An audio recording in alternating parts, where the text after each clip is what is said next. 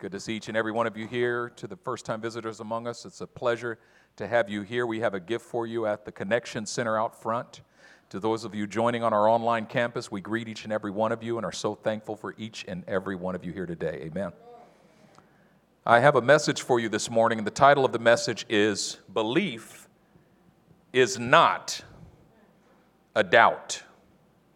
Belief is not a doubt. And I've got two passages of Scripture that I want us to look at this morning. John chapter 8, verse 31 and 32. John chapter 8, verse 31 and 32 is the first, and it says, "To the Jews who had believed in him, Jesus said, 'If you hold to my teaching, you are really my disciples. Then you will know the truth, and the truth will set you free.'" The second passage is in John chapter 20, verse 24 through 29. John chapter 20, verse 24 through 29. We're looking at both of these passages in the New International Version this morning. The Scripture says, "Now Thomas, also known as Didymus," the word Didymus literally means the twin, "one of the 12, was not with the disciples when Jesus came. So the other disciples told him, 'We have seen the Lord.'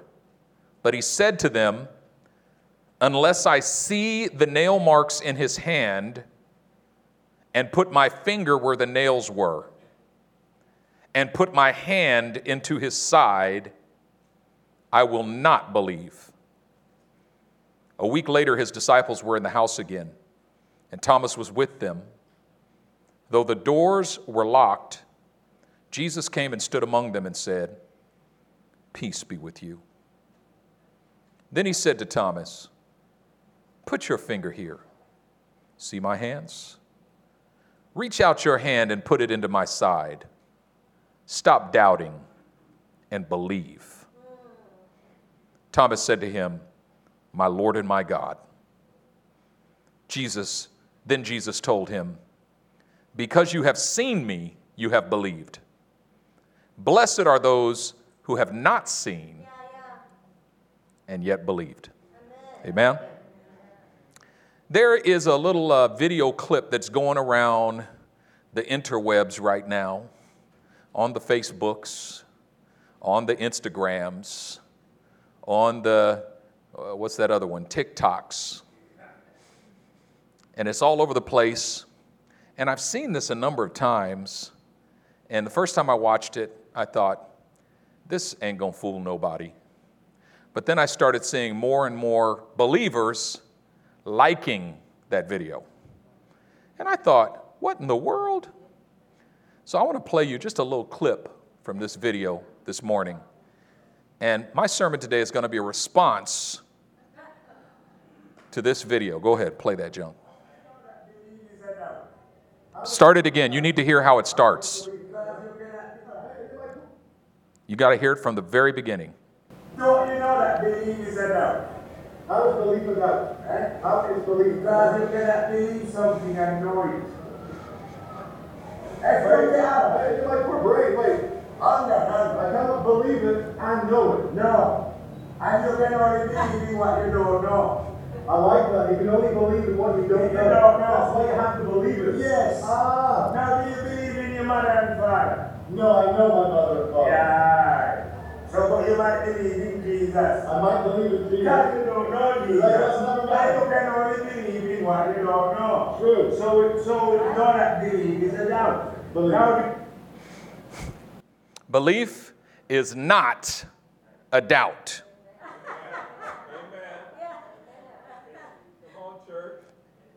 It's so deceptive and so subtle. And you might ask yourself, "Pastor, why would you take the time to respond to this nonsense?" I'll tell you why. Because a lot of people heard that and said, that makes sense. You can only believe what you don't know, and therefore belief is a doubt. A lot of people heard that and thought, that makes sense. Let me tell you why it's so important that we understand the truth. Because Ephesians chapter 2, verse 8 and 9 says, "By grace you have been saved, through faith, and that not of yourselves. It is the gift of God, not of works, lest anyone should boast. So if the grace of God is received through your faith, and someone convinces you that your faith is devoid of knowledge and therefore is equivalent to doubt, they have made you question the very foundation of your salvation. Wow. Now, there's two fundamental assumptions that this man makes in this video. Assumption number one, put it up on the screen. Assumption number one, faith and knowledge cannot exist together. You either believe or you know, never both. In other words, faith and knowledge are non-continuous. So he says, you can only believe what you don't know. And then he asks the man, do you believe in your mother and father? And he says, nope, I know my mother and father. Ah, right, because you can only believe what you don't know. And then he says, but you might believe in Jesus because you don't know Jesus. Second assumption is that faith and knowledge are antithetical. Faith is the opposite of knowledge and therefore equivalent to doubt. So he says, if you only believe what you don't know, then faith is the antithesis of knowledge. It's the opposite of knowledge. And if faith is the opposite of knowledge, then it is equivalent with doubt. So therefore, faith is equal to doubt. So you believe in Jesus because you don't know Jesus, and if you don't know Jesus, that means you doubt Jesus when you say you believe in him. Mercy. The truth, what's the truth? Is that faith and knowledge are continuous, which means you must believe in order to know. And your knowing enhances and increases your believing. You must believe in order to know, and your believing enhances, your knowing enhances and increases your believing, and then your believing enhances and increases your knowing, and then your knowing enhances and increases your believing, and then your believing enhances and increases your knowing. That's the truth. All right, I need a volunteer. Just one person. Come on up, Joseph. Thank you for volunteering. Yeah, I saw you. No, stand up first. He looked over at me like. All right, question. Yes, sir. Do you know that this chair will hold up your weight if you sit in it? Yes. Okay, get another chair. Because you messed it up when you sat in it. Pretend you didn't sit in it. Do you know that this chair will hold up your weight? Say no. No. Right, because you haven't done the seismic calculations of how strong the legs would need to be in order to hold up your weight, right? Right. But do you believe this chair will hold up your weight? Yes. Why do you believe it? Experience? Because you've sat in many chairs before, and you're looking around and there's a whole bunch of people sitting in this same chair, and it's holding up their weight, and you sat in that chair down there and it held up your weight. So there's your belief that this chair will hold up your weight is not devoid of knowledge. No, it's through experience. So you've got some knowledge that is the foundation of your faith. Yes. Okay, now sit in the chair. Do you know now that this chair will hold up your weight? Yes, I do. Did I mess it up And again? no, that was perfect. And do you still believe it? I do. Why do you still believe it? Because my experience equals knowledge. Because your faith and your knowledge are not at odds with each other, but in tandem with each other. Now, the first time you sat in a chair, you had a little bit of faith that was supported by a little bit of knowledge.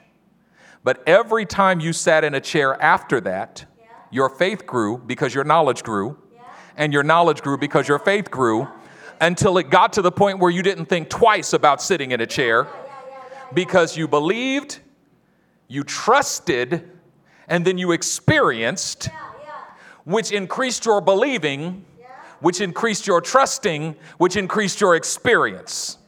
Amen? Okay, give Joseph a hand. Thank you, Joseph. I almost said give Joseph a hand clap of praise, but we're going to save that for the Lord.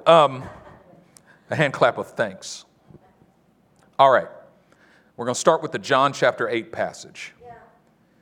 John 8:31. To the Jews who believed in him.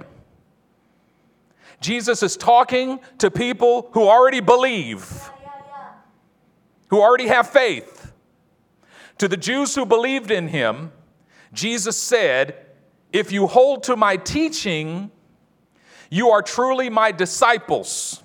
First thing to understand is that discipleship is more than mere believing. Wow. There's a lot of folks who believe in Jesus but are not disciples of Jesus. Because you can believe in him and not cling to his teaching, and therefore you're not a disciple. Yeah. Jesus is inviting individuals who believe in him to move beyond belief to discipleship. But in entering into discipleship, they're not abandoning their believing. They're adding to their faith. This is 2 Peter, right? 2 Peter chapter 2, where he said, verse 5 and following, where he says, for this very reason, make every effort to add to your faith knowledge. Right? Make every effort to add to your faith. That is, when you obtain knowledge, you are adding to your faith, not replacing your faith. To the Jews who believed in him, Jesus said, if you cling to my teaching, you are truly my disciples. Then you will know the truth. He says, you believed. From believing, cling to my teaching. And the result of clinging to my teaching is you will know. You will have knowledge. Which means that faith is the door to knowledge. Faith is the path to knowledge. Faith is the way to knowledge. You only obtain knowledge if you begin with faith.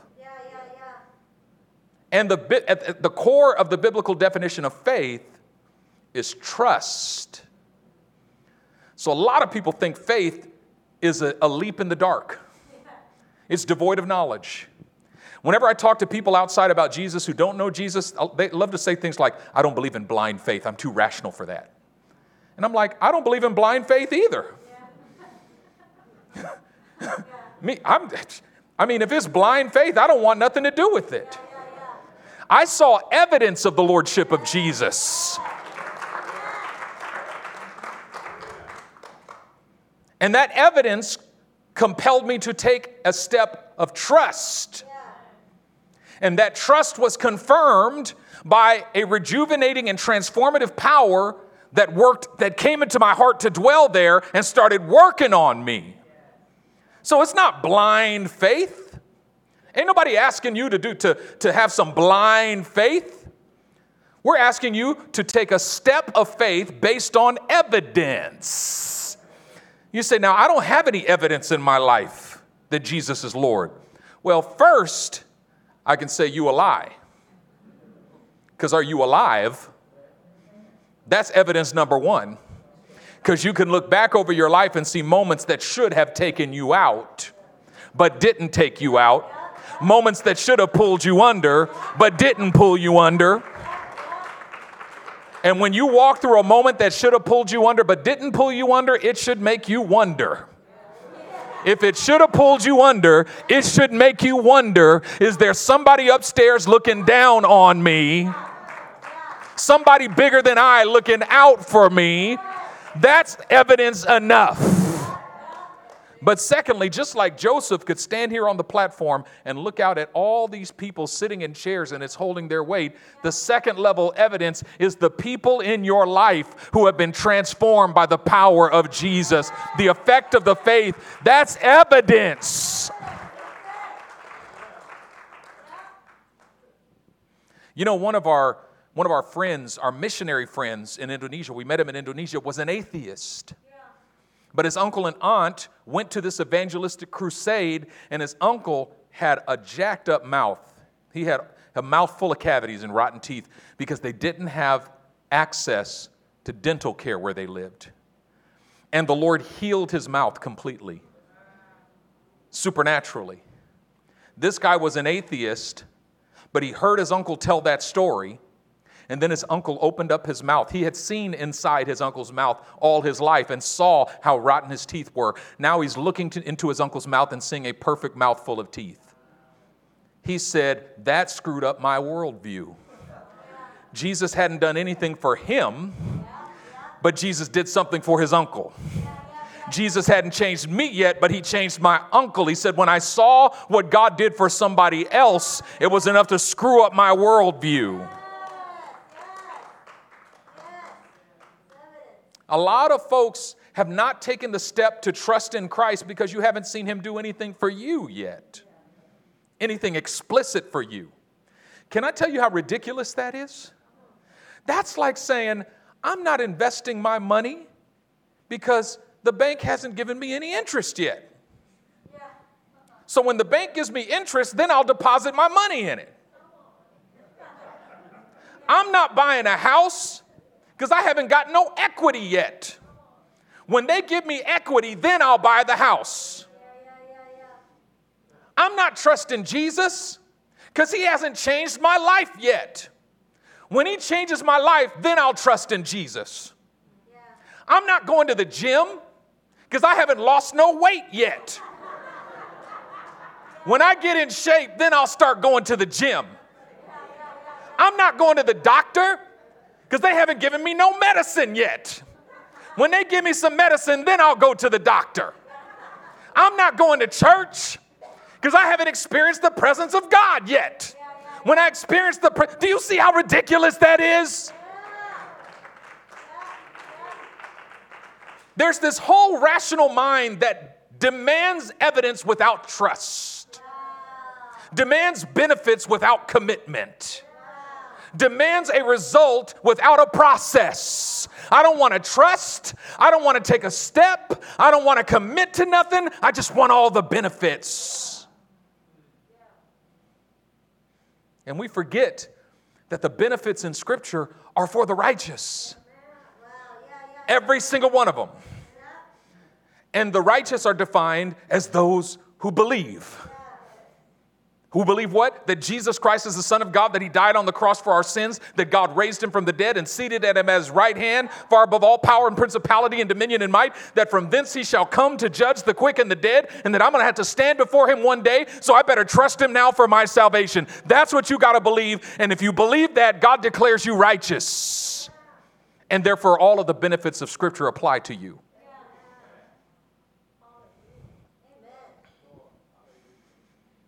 Jesus says,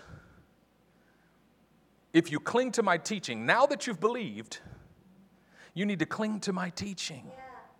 This was the problem with doubting Thomas, who was called Didymus, the twin. But they never tell us who his twin was. Is it you? Are you the twin? Because Thomas said, unless I put my finger in the nail prints in his hands, and he didn't just say, I got to see it. He said, no, I got to stick my finger in it. I got to put my finger into his side. I'm not believing because I see it or because you told me you saw it. I got to touch him, or else I will not believe. I don't know why I gave Thomas a British accent.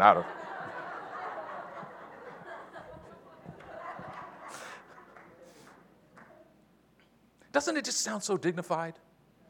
Well, I don't have enough evidence to believe in God. The heavens declare the glory of God. The wonder of his works declares the firmament. Day unto day utters its voice. Night unto night pours forth speech. Their voice has gone out into all the earth. The fool has said in his heart, there is no God. Jesus appears and says, Thomas, see this? Put your finger in there. Come on, your finger, do like that. Put your finger in there. Sorry.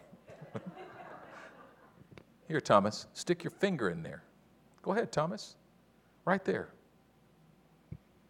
And Thomas goes, my Lord and my God.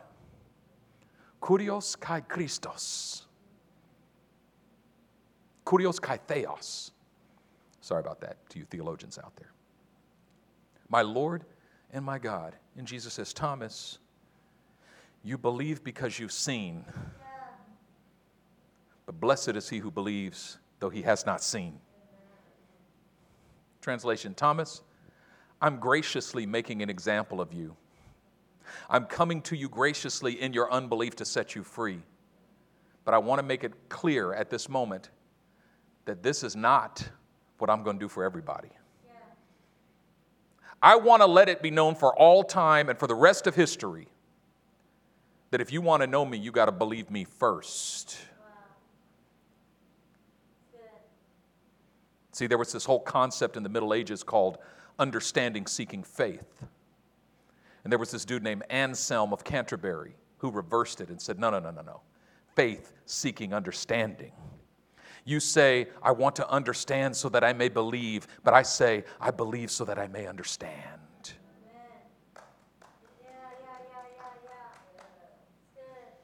Now, I have a friend, a very dear friend, actually a family member, who came to me weeping one day. He said, I don't believe that Jesus is real. I said, why is that? He said, because I got on my knees and prayed, Jesus, if you are real, save me. And he said, I said the sinner's prayer, and nothing happened. He didn't come to me. He didn't change me. He didn't save me. And I was so troubled by that. I went to prayer, and I didn't have an answer for him. And I went to prayer and began to seek the faith. I said, Lord, you said if anyone comes to me, I will by no means cast him out. You said whoever calls on the name of the Lord shall be saved. Yeah. You said if we confess with our mouths the Lord Jesus and believe in our hearts that God has raised him from the dead, we shall be saved. You said the wages of sin is death, but the gift of God is eternal life through Jesus Christ our Lord. It's not possible in my mind that somebody should call upon the name of the Lord and ask him for salvation and repent of their sin and you not come in and saved him. Yeah. And you know what the Lord said to me? I saved him when he asked me to. What he needs is discipleship. Wow, yes. He expected his whole life to be magically transformed at the moment of faith. And he abandoned it when his life didn't immediately transform. That's like buying a house and expecting millions of dollars in equity the moment you close escrow. That's like walking into the gym and saying, I haven't lost no weight. That's like going to the doctor and saying, I took the first pill and I'm still sick. Yeah. Yeah. What he needs is discipleship. Yeah. Jesus says to the Jews who believed in him, take the next step. Cling to my teaching. Cling to my teaching. Let me tell you something. You need to be reading the Gospels more than watching clips on Facebook and Instagram. Because too many believers are out there getting their theology from nonsense and listening to all kinds of teachings and not realizing that there is a very subtle spirit that is at work to destroy the faith of believers in Jesus Christ. And that spirit is called the spirit of unbelief. And clips like this dude that we just watched at the beginning of the service, there's a million different kinds of those kinds of clips out there. And believers are just out there eating it up and listening to 20 and 30 and 40 different false teachers out there who are not realizing that the enemy is subtly using them to destroy your faith. Wow. Yeah. And you just eat it up. But don't have two scriptures to rub together. Mercy. Jesus says, if you cling to my teaching, you are truly my disciples. There's really only two purposes of the local church, or two outcomes that we're looking for. The first is to facilitate the transition from non-faith to faith. Yeah. That is, to help people who don't know Jesus come to faith in Jesus. Yeah. The second is to facilitate the transition from faith to discipleship. Yeah. To help folks who believe in Jesus become actual disciples of Jesus. And what I discover is that the first transition is so much easier than the second. Yeah. Yeah. And the first one is not easy. Sometimes you can spend a lifetime trying to convince one believer to become a disciple. Wow. Jesus only had 12. Yeah. But yet thousands attended his meetings, but he had 12 disciples. Yeah. By the end, actually, there were 120. Yeah. that met in an upper room. The 12 were the core. The 120 were the committed. In every church, there's a core, and then there's a committed. One of the committed was a guy named Mark. He actually wrote one of the Gospels in the New Testament. You realize Mark was not one of the 12. He was not in the inner room with Jesus when he was teaching his disciples, but he was so committed that he stuck his ear in the window when Jesus was teaching his disciples. And he got just as much from that as the other disciples did, so much so that he was able to write one of the Gospels. Even though he wasn't chosen one of the 12. You might think to yourself, well, I'm not one of the chosen. I'm not one of the apostles, prophets, evangelists, pastors, and teachers. I'm not a brother, deacon, elder. I don't have a position, yes, but you can stick your ear in the window. You can be devoted. Listen, if the weakest believer who devotes themselves to the teaching of Jesus, who clings to the teaching of Jesus, can become more powerful than you could ever imagine. Powerful enough to rebuke the devil, powerful enough to overcome sickness and disease, powerful enough to see the kingdom of heaven come in your context.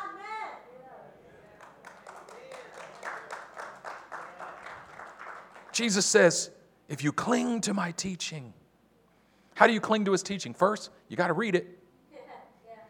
Read the Gospels. Read what Jesus said.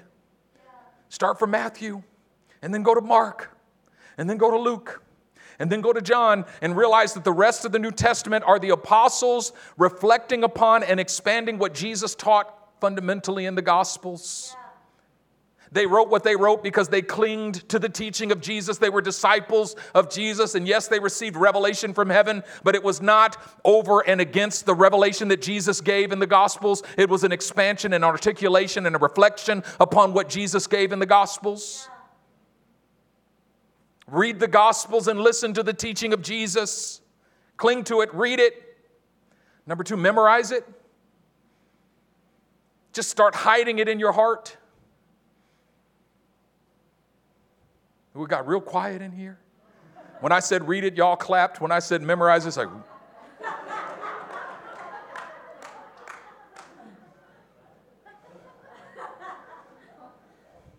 You know what we're doing in men's discipleship? We're just memorizing Scripture. That's what we're doing. We're just memorizing Scripture.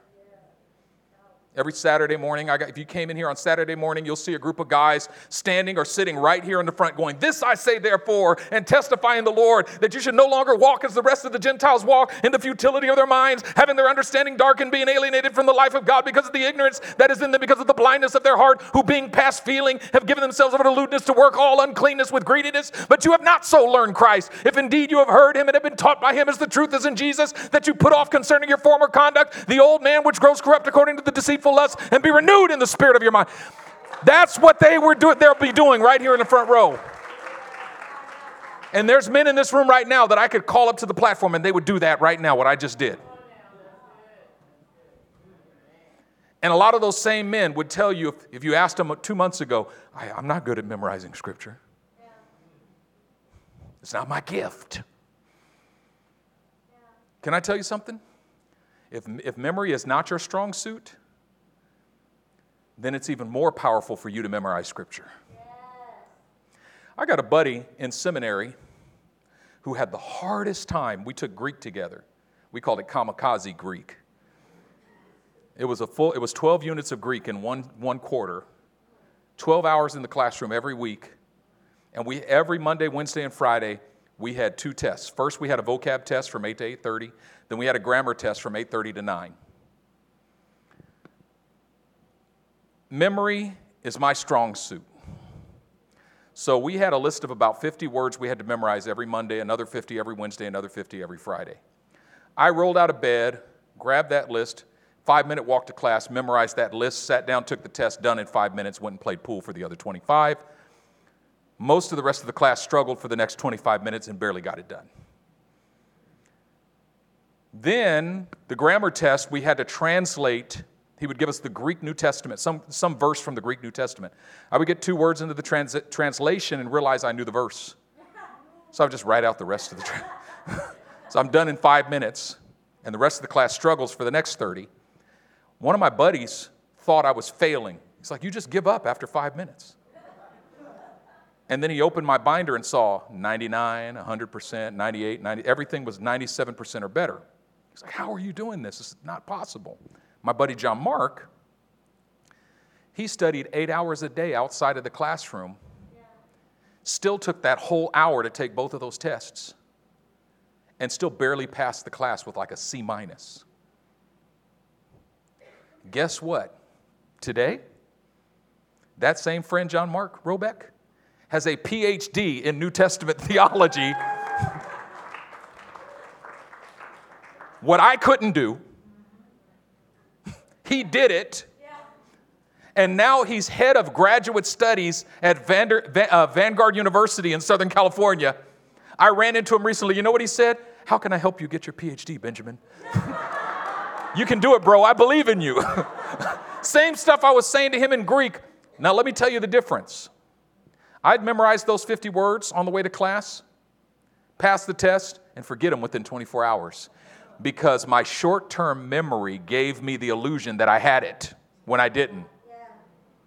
He would study the same words for 8 hours. The difference between him and me, I deposited it in short-term memory. He deposited it in long-term memory. He still has those words.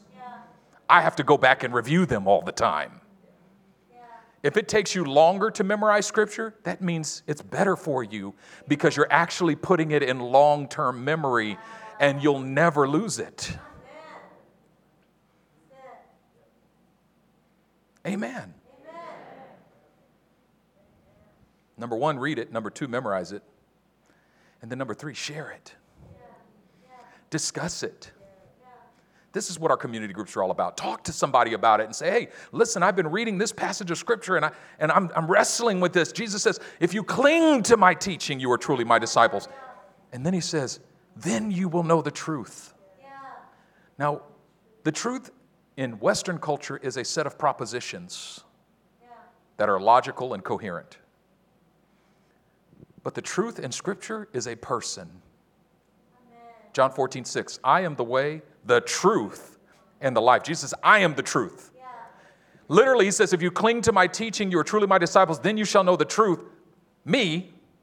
Then you'll know me, and the truth, me, will make you free. Another place he says, whom the Son sets free, he's free indeed. He says, you'll know me. First you believe, then you cling to my teaching, then you know me, and then I make you free. This is the gospel. This is the Christian faith in a nutshell. This is what faith is supposed to do, is start you on a journey towards growing ever deeper in the knowledge of Jesus Christ. And let me tell you why faith will always be a necessity, because knowledge is never exhaustive. In other words, if you knew everything, you would no longer need faith. I know my wife. We've been married 23 years. But I still believe in her. Why? Because I don't know everything about her. An argument is a sign that we still don't get each other in some levels. And there are levels where we still don't get each other. But in those levels where we don't get each other, you know what we have? We have faith.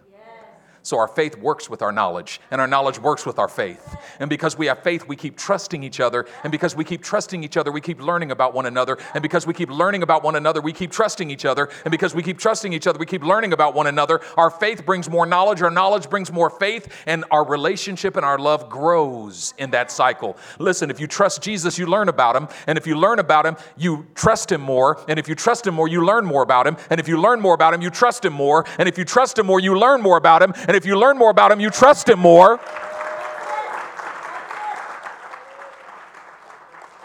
And the most powerful thing is that you will spend the rest of eternity learning more about him and trusting him more.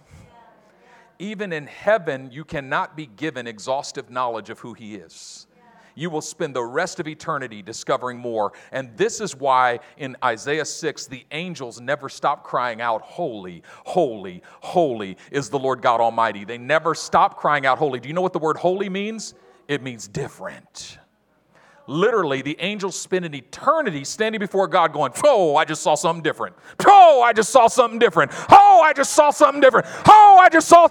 10,000 years later, oh, I just saw something different. 1,000,000 years later, oh, I just saw something different. Holy, holy, holy, holy. And the more you know him, the more you love him. And the more you love him, the more you trust him. And the more you trust him, the more you know him. And the more you know him, the more you love him. And the more you love him, the more you trust him.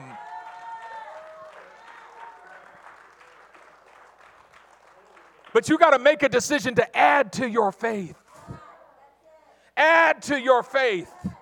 Add to your faith. Your faith needs a little knowledge. Your knowledge needs a little self-control. Your self-control needs a little brotherly kindness. Your brotherly kindness needs a little, what's after brotherly kindness? Love. And he says, if you possess these things in increasing measure, you'll be neither barren nor unproductive in the knowledge of the Lord Jesus Christ. Faith is not a doubt. Don't let anybody tell you that your faith is a doubt. Don't let anybody tell you that you believe in Jesus because you don't know him. No, I believe in him and I know him, and I know him and I believe in him, and I believe in him and I know him and I know him and I believe in him. And because I believe in him, I'll keep knowing him. Because I know him, I'll keep believing in him. But it takes a step of faith. Ben, come back to the piano. I'm going to give you one last little example. Do you know the whole concept of the leap of faith? You've heard of the leap of faith? It was given to us by a philosopher named Soren Kierkegaard. When Soren Kierkegaard was a little boy, he lived out in the countryside with his father, and he and his dad would go for walks late at night.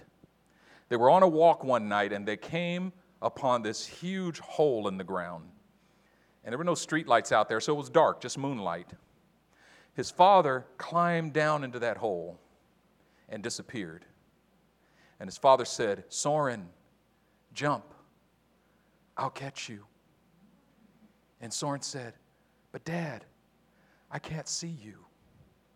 And his dad said, son, I can see you. This is the concept of the leap of faith. It's not blind faith. It's hearing the voice of the Father saying, jump, I'll catch you.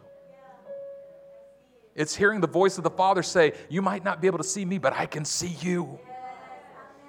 You might not know where I am, but I know where you are. You might not know me, but I know you. Jump, I'll catch you. Come to me, all you who are weary and heavy laden, and I'll give you rest. Take my yoke upon you and learn of me. Jump, I'll catch you. I can't see you, Dad, but I can see you, son.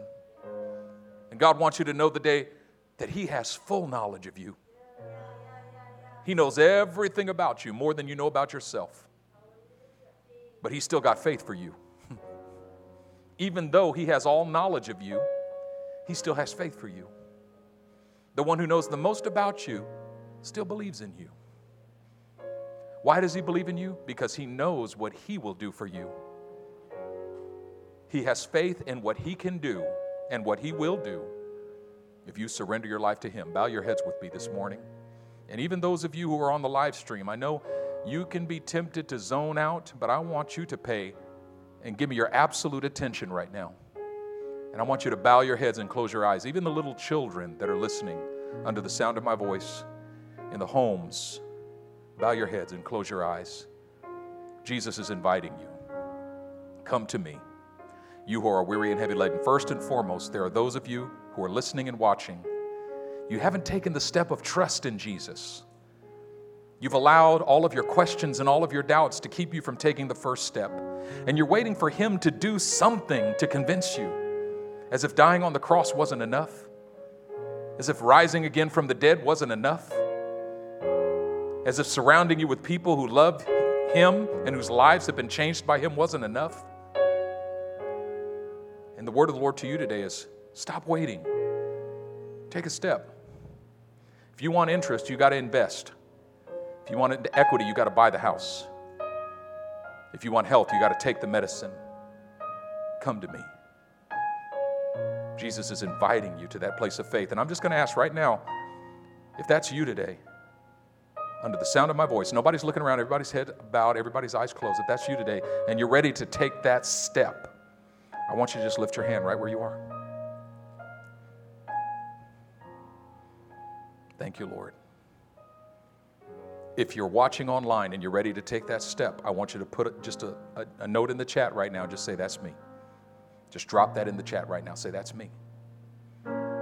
That's me. If you're listening to this on the podcast later, I want you to send me an email personally, pb@lineage.us. Say, that was me.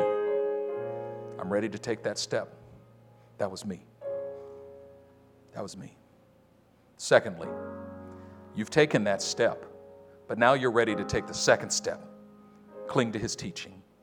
Discipleship. Now you're ready to walk close with him. You say, I've been walking in faith, but now I need to become a disciple, and I'm ready for that. Just lift your hand right where you are. You say, I'm just taking a step. Taking a step. I see that hand. I see that hand. I see that hand. I see that hand. I see that hand. How powerful. I see that hand. I see that hand. How powerful is that? How powerful is that? And it's simple. Listen, I'm so thankful for each and every one of you who lifted your hands. But let me tell you that the enemy is going to beat you up and try to tell you that you're not a good disciple, try to tell you that you're not doing it enough. First thing I want you to know is that shame is the least profitable thing for a disciple of Jesus Christ. Secondly, the Lord sees your heart, and it's God who works in you both to will and to do of his good pleasure. So now that God has worked in you to will, begin to ask God to work in you to do. And that's the prayer right now. God, you have worked in me to will to be a disciple of Jesus. Now work in me to do. If you're in the online, put that in the chat. That's me. That's me. I'm saying yes to discipleship. Just put that in the chat. Yes to discipleship. Yes to discipleship. And I want us to just pray this prayer with me. Lord Jesus, you have worked in me to will to become a disciple of Jesus. Now work in me to do as a disciple does. To cling to your teaching, that I might know the truth and that the truth might set me free. I'm making a decision today. I will cling to your teaching, that I might know the truth, that the truth might make me free. In Jesus' name, amen, amen, amen, amen, amen, amen. Stand up on your feet right now and just give God a shout of praise. Can you do that? Thank you, Lord. Amen. Lift your hands to the Lord. Precious Heavenly Father, I thank you today that you are speaking to hearts, that you're destroying the lies of the enemy that would bring us into deception, that you are revealing the truth that would bring us into freedom. I thank you that it was for freedom that Christ has set us free. We will not be entangled again in a yoke of bondage. I speak blessing and encouragement over every soul in this house today. In Jesus' mighty name. Amen. God bless you. Have a wonderful week. If you need prayer, we got prayer warriors at this altar who will pray for you. Amen. God bless you.